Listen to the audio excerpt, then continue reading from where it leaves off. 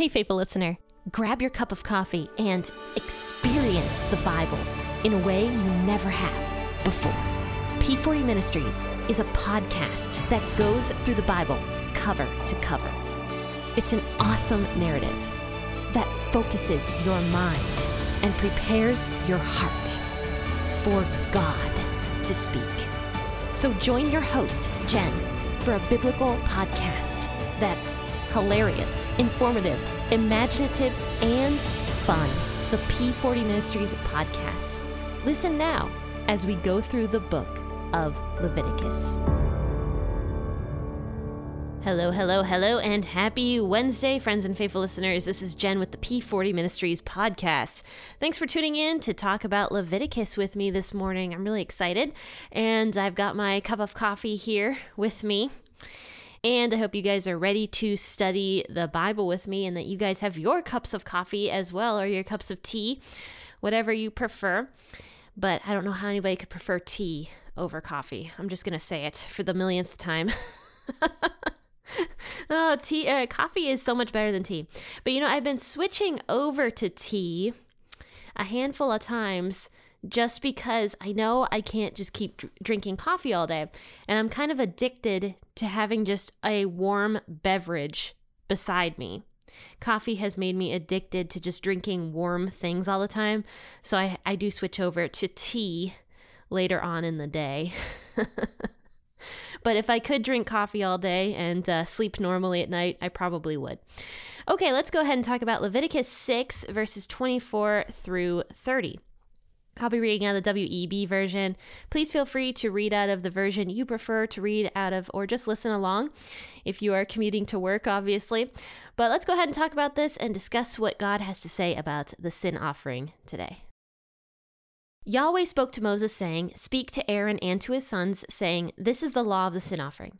In the place where the burnt offering is killed, the sin offering shall be killed before Yahweh. It is most holy. The priest who offers it for sin shall eat it. It shall be eaten in a holy place, in the court of the tent of meeting.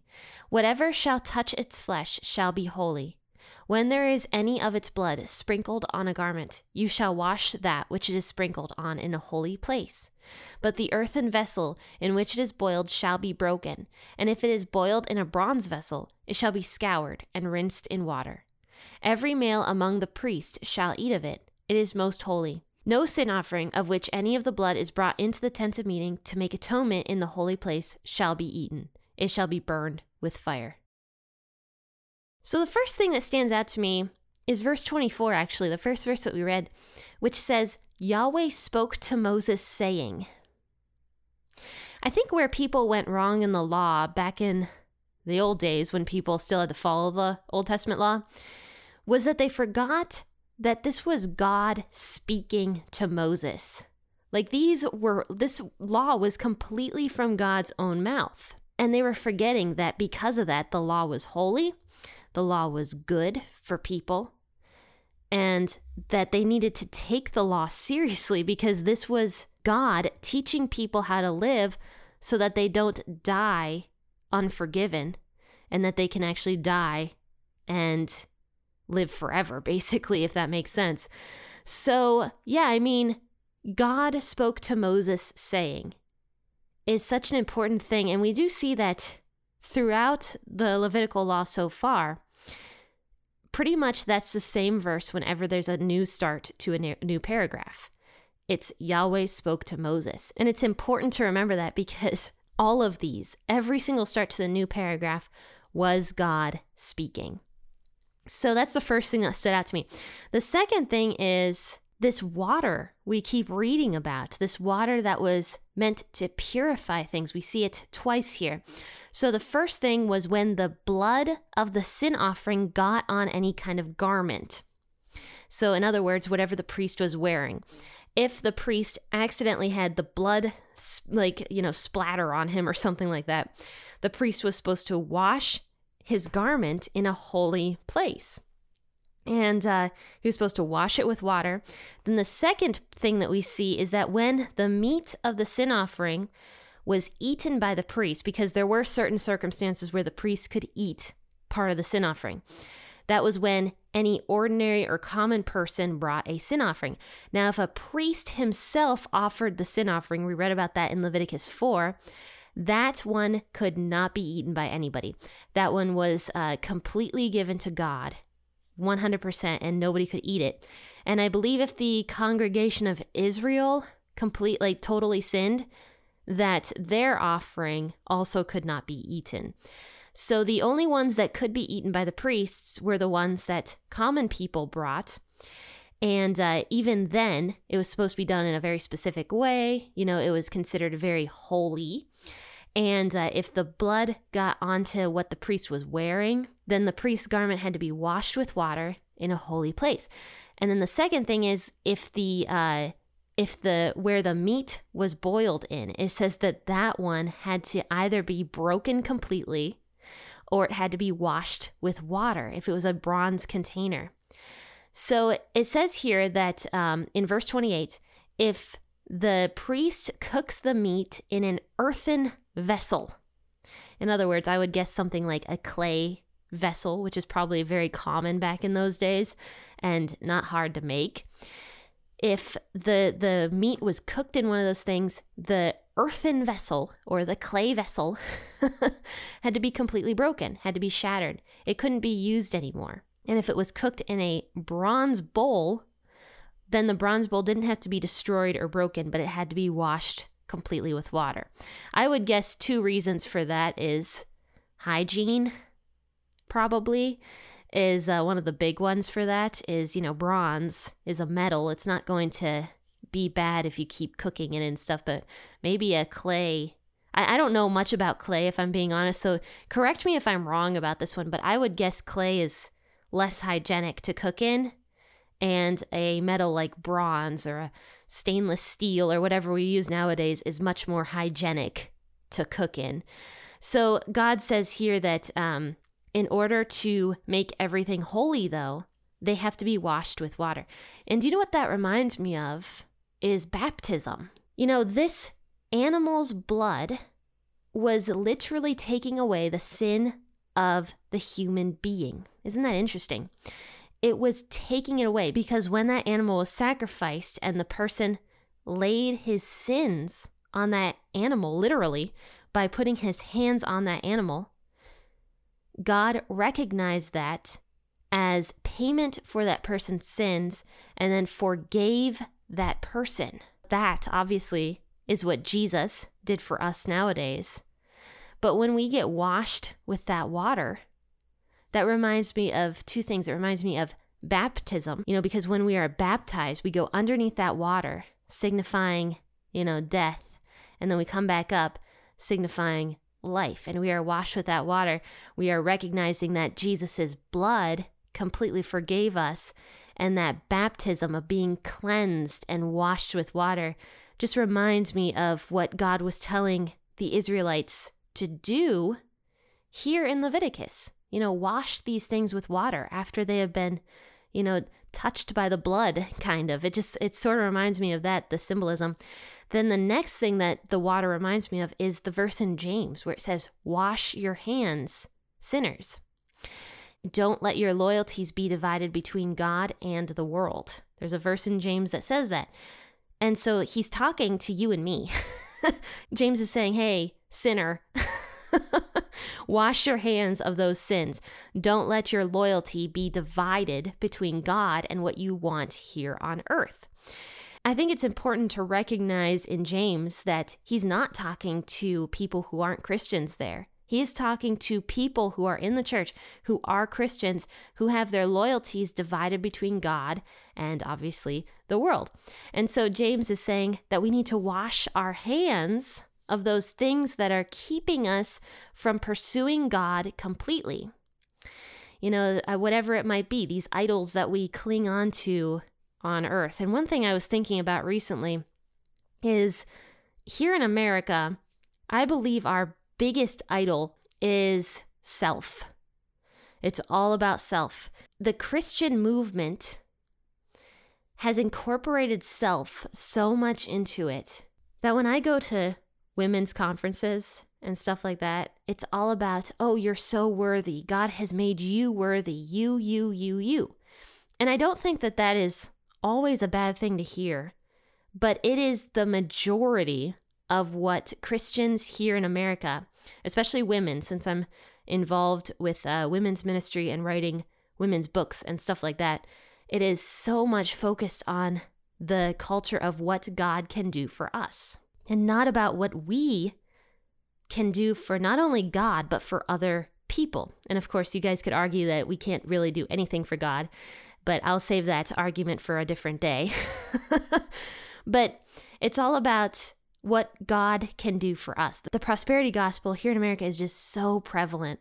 It's everywhere, and most of the books I pick up and read have some sort of prosperity gospel, something or other shoved into them.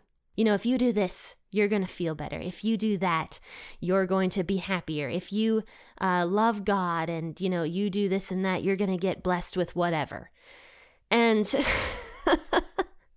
it's interesting how much that culture has taken over Christianity here in America. And like I said, I don't always believe it's a bad thing. And I don't believe that God does not bless us here on earth. I think he does.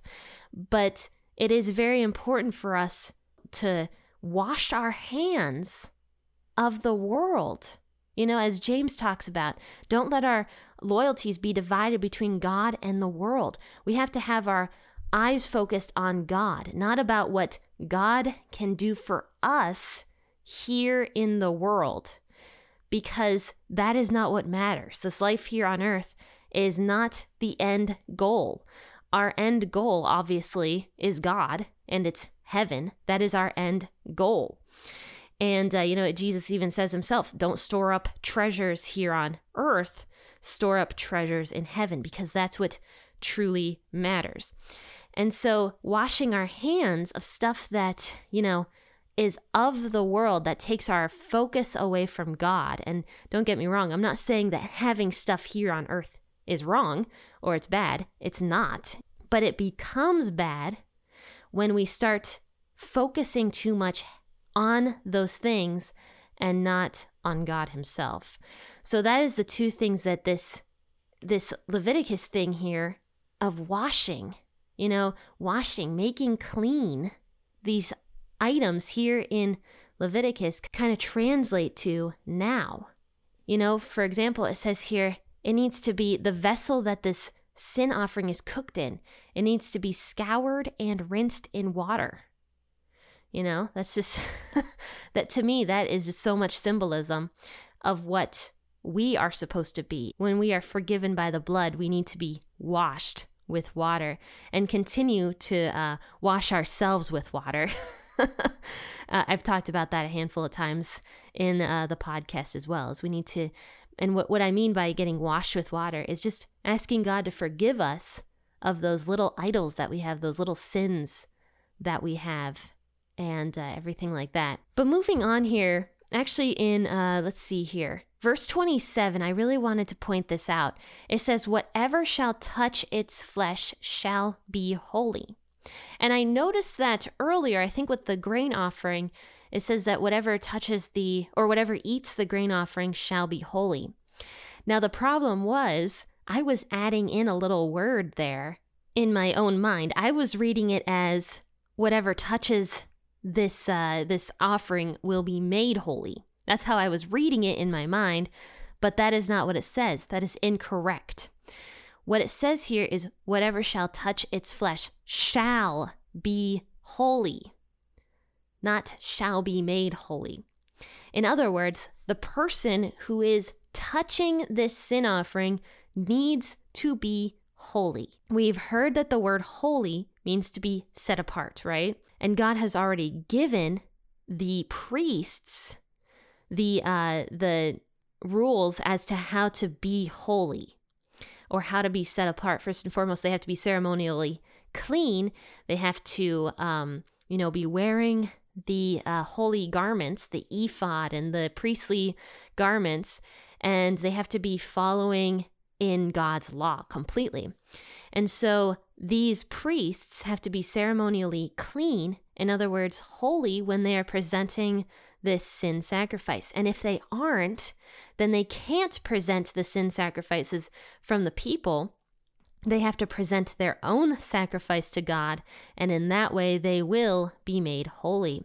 Now that alone, we can see how people just could not follow this law, because how could a priest be constantly ceremonially clean? Maybe he would be at certain times, but he would have to always make sure he was being ceremonially clean. And that is where people started going wrong with the Pharisees and stuff.